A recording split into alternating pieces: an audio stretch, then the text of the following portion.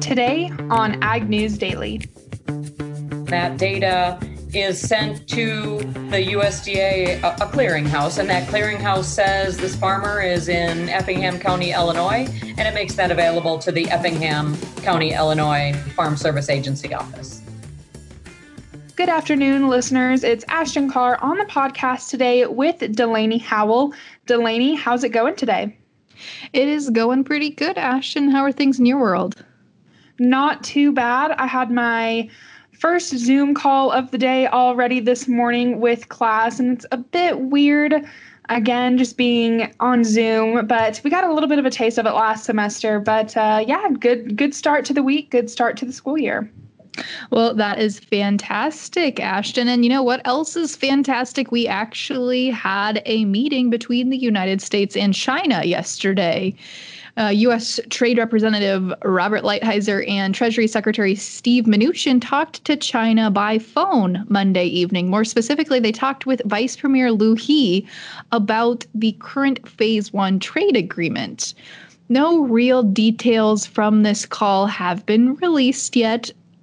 However, we did see the USDA announce Tuesday morning that Chinese importers contracted to buy some pretty hefty amounts, new amounts of U.S. corn and soybeans just hours after that call. They've already purchased nearly 1 billion metric tons of U.S. corn and soybeans for delivery in 2021 marketing year, but they didn't release details on how much these new contracted purchases are going to be.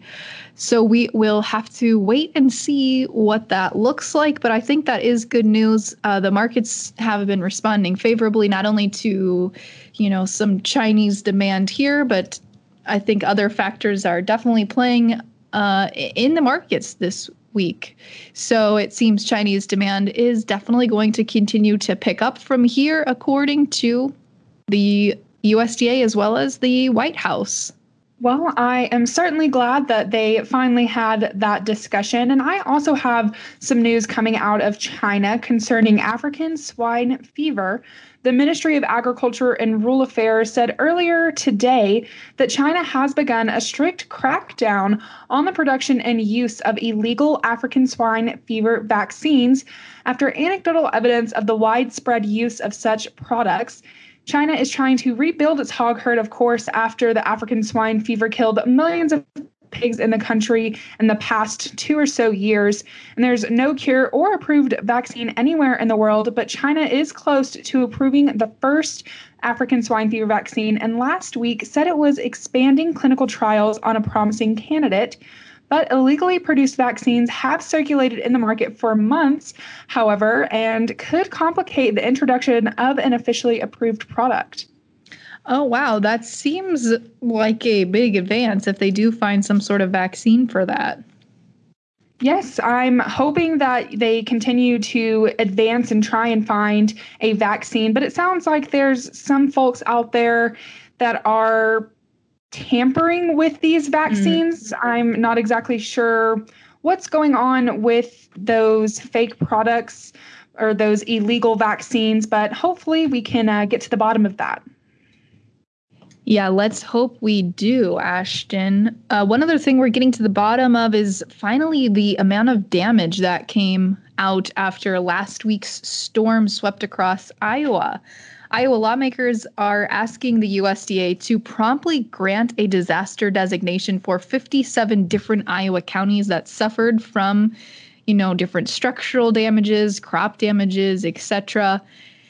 And they also went on to say, lawmakers said that nearly 725 million bushels of corn and about 153 million bushels of soybeans may be lost from either storage or elsewhere.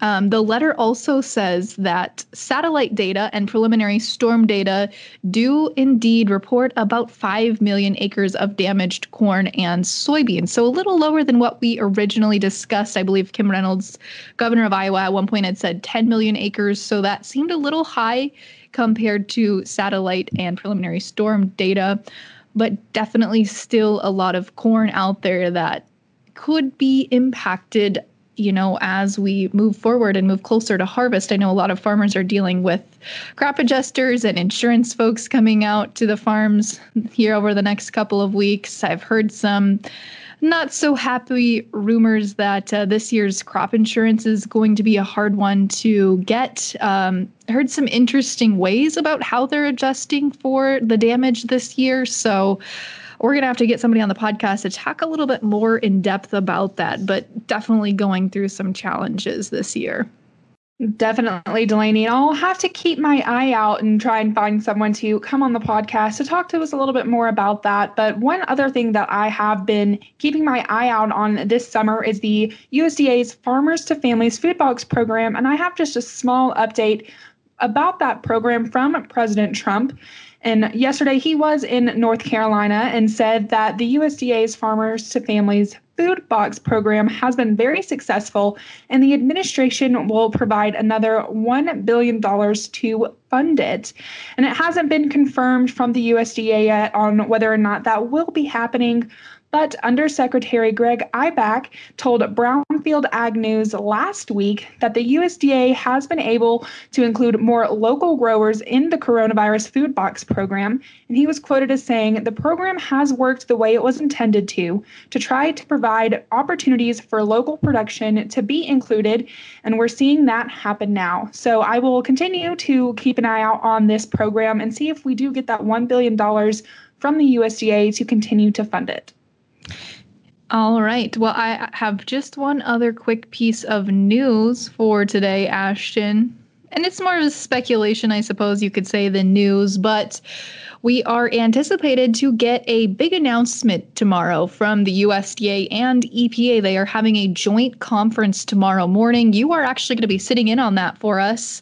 And it's rumored that it's going to be something related to either ethanol or the biofuels industry, especially as refiners are pleading with President Trump on the one hand to approve small refinery exemptions. On the other hand, we're seeing senators and legislators from Corn Belt states pleading with President Trump not to continue these small refinery exemptions.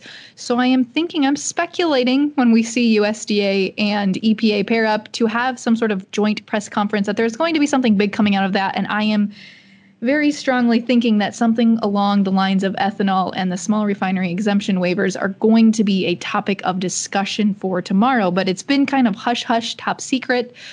So we will find out for sure. And if that is the case, we will be playing those comments tomorrow on the podcast. I'm super excited to sit in on that conversation, and I'm excited to share that with our listeners. But other than that, Delaney, I'm all out of news.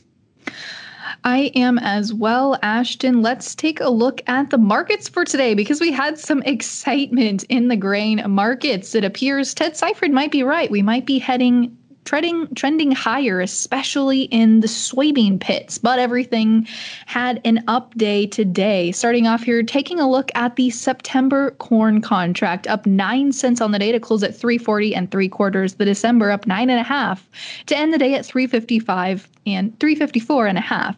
In the soybean pits, the September contract put on 14 cents to close at 9.13 3/4. The November new crop contract put on 14.5 cents to close at 9.20 1/4. Even wheat saw strength today as the September contract closed up 6.5 cents to close at 5.27 1/4.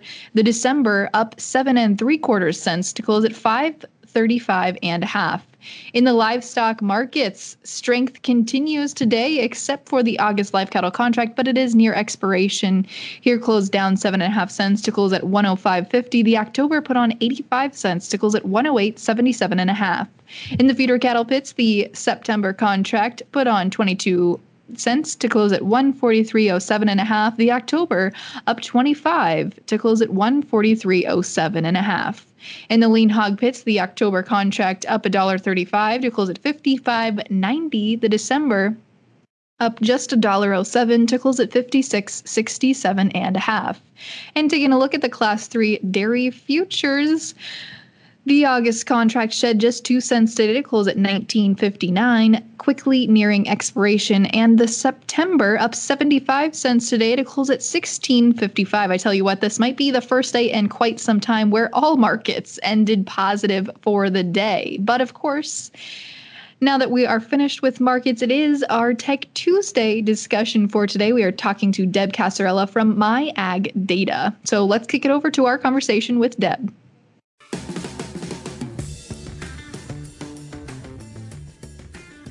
Well, for today's hashtag Tech Tuesday interview, we are joined by Deb Casarella, who is the founder of My Ag Data. Deb, thank you so much for joining us on the podcast today. Thank you. So, Deb, let's talk here a little bit about your background and how you came to start My Ag Data. Sure. I am an information technology professional by trade. I enjoy working on projects, opportunities, things that help make a difference in the lives and well-being of people. And I started My Ag Data 8 years ago. Because I saw an opportunity. I saw where the U.S. Department of Agriculture was going. Let me start over. Sorry. I looked at where Congress was going in passing legislation in the Farm Bill, and realized that where the USDA was going was to streamline the ability for a farmer to interact with the government, and one way to do that is to be able to allow them to report their acreage electronically and use that for crop insurance and farm programs. So how does My Ag Data help with growers doing all of that? We take either data captured in the field through the precision ag technology or field boundaries that farmers have that have been created or by themselves or their ag service provider, or they can use fields that they select or draw on a map. So they identify their planted fields, what they plant, when they planted in them, and that information is transformed and sent to the USDA so that when they go to their crop insurance agent and their farm service agency office, the data's sitting there waiting for them. So their appointment with an FSA office, as an example, can go from 4 hours to 15 minutes for a 1,000-acre farm. So, Deb, does My Ag Data actually take this information, take the data, just to clarify here that I'm understanding it, take this information from the farmer and send it to a local county FSA office if that's what they choose? Or is it more so a factor of reporting it, when we have to do like acreage numbers or crop insurance numbers and report that at a national level? It is reporting. So the data is collected from the farmer with authorization, and then that data is sent to the USDA, a clearinghouse, and that clearinghouse says this farmer is in Effingham County, Illinois, and it makes that available to the Effingham County, Illinois Farm Service Agency office. And then it also sends it to the crop insurance company that farmer is insured, where the farmer is insured. And have you found that farmers are willing to use a service like this? We often talk to farmers that, maybe don't like to share their acreage numbers with the USDA for acreage reports or have some concerns about data transparency and privacy issues. Do you come across those issues? And if so, how do you handle those? We do. We come across those all the time. And what it really gets to is a level of trust between the farmer and their ag service provider or their technology. So we very early on set forth two policies. One is the farmer owns the data and they authorize its use. And the second is we only share with the USDA that information that is required to be shared. So if I walk into my county office, I've got to tell them my acres planted, my plant date, where on the earth that data was planted. So we don't give the government any more information than the government requires to administer farm programs or crop insurance. So it is, again, owned and controlled by the farmer, reviewed in advance by the farmer, and the farmer actually presses the button to send the data for their provider. Right. And I think a lot of farmers appreciate that, being able to see what data is being released. But talk me through a little bit more. You mentioned a 1,000-acre farm. It could save you, 4 hours worth of time where you have to go in to physically visit that FSA office. Tell me a little bit more about that, saving time and money through using My Ag Data. Yep, and I'm going to use a a COVID example, if I could. So right now, there's a county in Wisconsin and probably counties all across the country that set up a tent outside of the Farm Service Agency office. And through a slot in the door, they hand the farmer their paper maps. The farmer sits at the picnic table under the tent, and they write on those paper maps what they planted, when they planted it, where they planted it. And so they're comparing that to their notebook that they've got in their pocket or their memory, and they're writing on those paper maps. And then they sign them and pass it back through a slot on the door, and that information is manually keyed or uploaded or loaded by the program tech in the Farm Service Agency office. So instead, what we do is we send that data electronically to the USDA. And once the USDA goes nationwide with the technology that they're releasing at the end of September, they will be able to see those fields that were submitted electronically on the map. And so then when the farmer goes to the office, they're reviewing to make sure that all the fields are reported and the field report is accurate. If there's something that's wrong on those maps that the county office gives them, they can pencil it in and sign that. That becomes their certified acreage report. So there's a process to collect the data from the farmer, get it to the USDA, and then present that back to the farmer as part of their acreage certification in the county office. So that's where the time savings come in that they're not outside writing on maps, having the USDA Farm Service Agency key that information and then regenerate those maps. They come generated. So their fields are on the maps identified with the crop and the plant date. So Deb, you touched a little bit on kind of the process of submitting data, farmers doing that through My Ag Data, but what does that dashboard really look like? Could you just expand a little bit more about that and what the boarding process looks like and how that works? Yep. So it's a map. It's an electronic map. They can have it on their phone. They can have it on their iPad or Android device. They could have it in their home office in their computer. So what they're doing is they're looking at the map, maybe connecting it to one of the equipment manufacturer clouds like Climate Field View or the John Deere Operations Center or AgBridge. So they're connecting it. We're pulling in that data as they're planting. And then they go in and look at their planted fields on the map, making sure that they're all there and they're all reported correctly. As in, we've pulled the data, and if there's a field that is wrong, they can delete it and load that field. They can change the crop. They can change it from irrigated to non-irrigated. Just a whole series of things that they're doing while looking at a map and reviewing their fields as they have come in from the precision ag equipment, or they load their field boundaries and they point and click on fields on a map and identify 6 fields planted corn and 5 fields planted soybeans along with their plant date, and they hit submit and that data goes to the USDA. I love technology when it works, and it sounds like this does a lot to save them time and energy. Deb, I have just one final question for you before we let you go. What is the cost associated with using My Ag Data? Right now, it is $99 per tax ID per year. Model is a lot like the IRS in that I pay for my tax reporting software and I pay a filing fee. So it's a similar model to that to report their acres. Fantastic. Well, Deb Casarella with My Ag Data, thank you so much for joining us today. Yeah, I appreciate the time, Delaney and Ashton, and have a great day.